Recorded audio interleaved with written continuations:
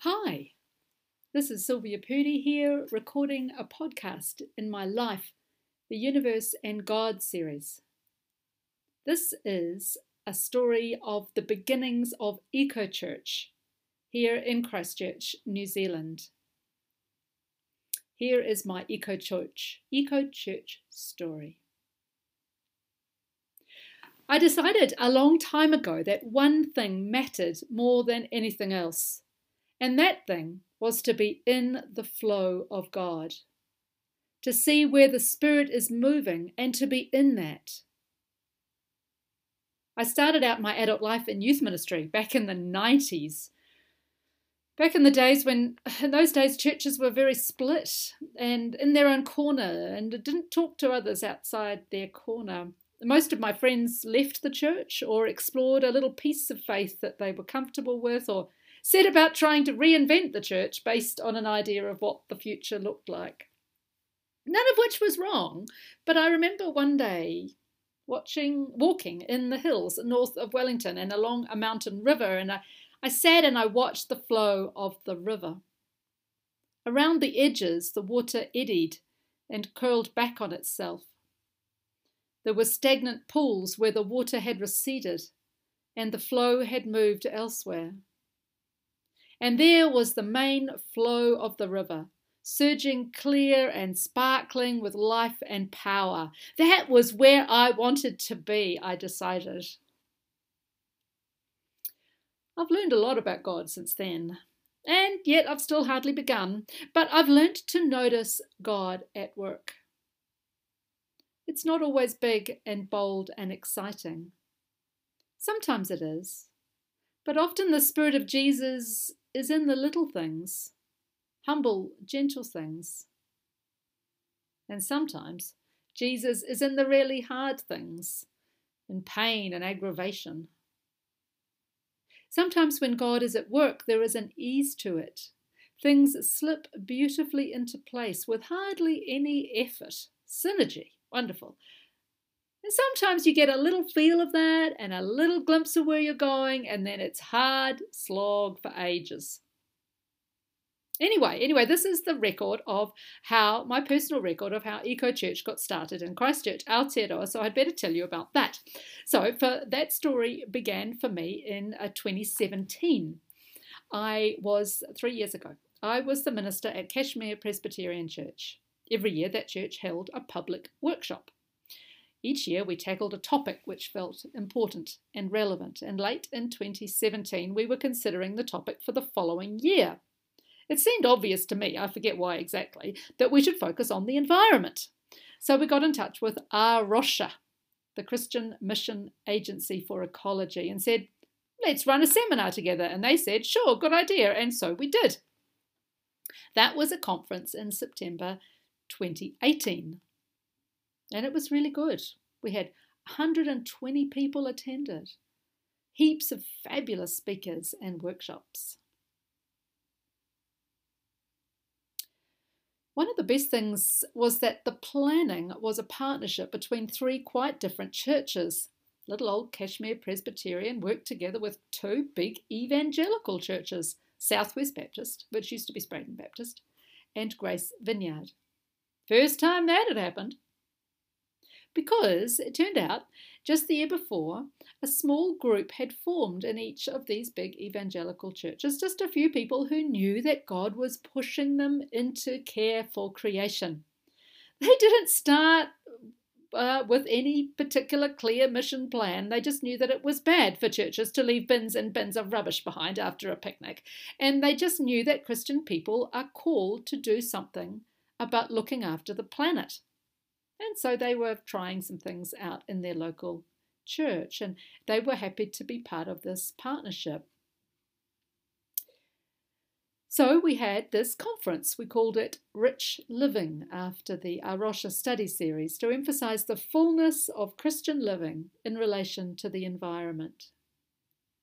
And it had a real impact. Here's some things that people have told me about it.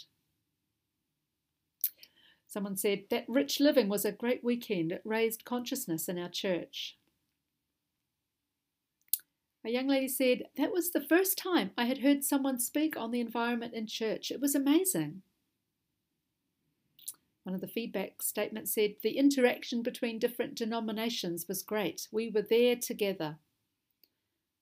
Someone else said, "We suddenly realised that we weren't alone in this." Heaps of people came to a follow-up meeting the following month, and heaps of good ideas spilled out as we talked about what to do next. Evening forums hosted by different churches, practical environment work, another seminar next year, worship resources, bike to church Sunday, material for home groups.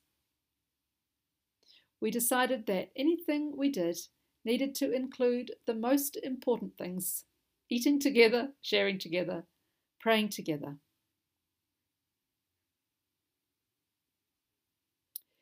So we did it. The following year, 2019, we did all those things. An evening forum on creation and worship, a video encouraging people to bike to church, a couple of other evenings, a thriving science and faith discussion group got started.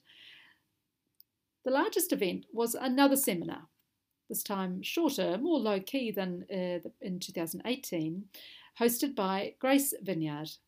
We called it the Hope Seminar. Almost 100 people came on our Saturday evening in August, and a freezing, blustery winter's night it was too. We had worship, workshops and speakers, and it was good stuff. I did a workshop on Jesus and the environment. Anglican priest Carolyn Robertson's workshop on living simply was very popular. And geography professor Simon Kingham was fascinating, talking about the impacts of pollution on the poor, both here locally and around the world. Environmental justice is a new term to me, very important one though. So we had big events and regular events. And that helped build a sense of something was happening, that this was a viable and vital network functioning in God's church across the city. It was great to have the support from A Rocha Aotearoa New Zealand. National Director Crystal came down a couple of times to speak, and that helped the sense that we in Christchurch were part of a bigger movement. And it is actually really helpful to have a competent administration structure set up.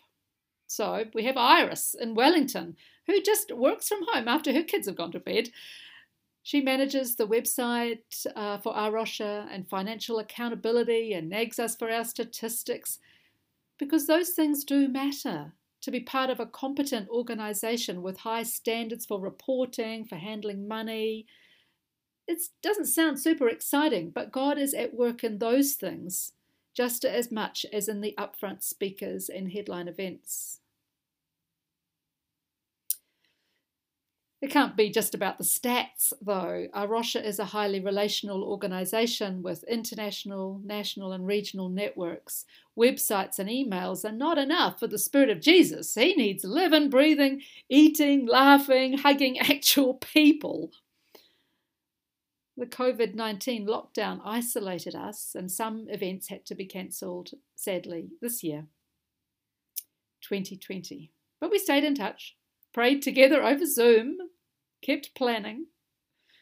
And now, thankfully, praise the Lord, we are able to go ahead with our next big event, which is this year's Hope Seminar, this time hosted by Hope Presbyterian Church in Hornby. One marvellous thing about that church is their commitment to intergenerational community.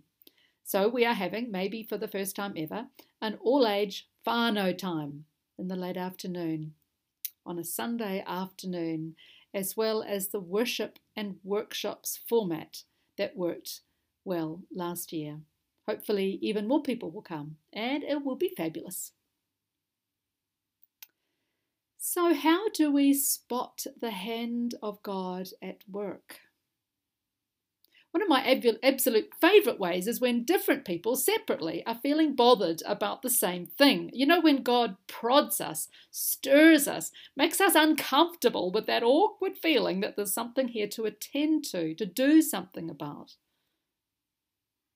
And then when someone says something and other people go, yeah, I've been thinking that too. and zing, the connection happens, and the Spirit of God has just brought something entirely new into being, and this energy and this mission right there. And you know it is God, because when you're moving into it, the feeling is positive. There's a lightness, even if the topic is difficult. And that's what we're in, just at the moment, with the most unpleasant subject of rubbish. Who wants to bother about the bins? Who cares about church waste? Yuck! But hey, it has got to be done. In fact, God is demanding that it be done. And God is resourcing his people to get on with doing it, because it is not okay to pile more and more and more stuff into holes in the ground or burn it and pollute the air.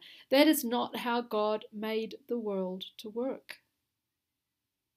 We in New Zealand think of ourselves as clean and green, but that is not the truth.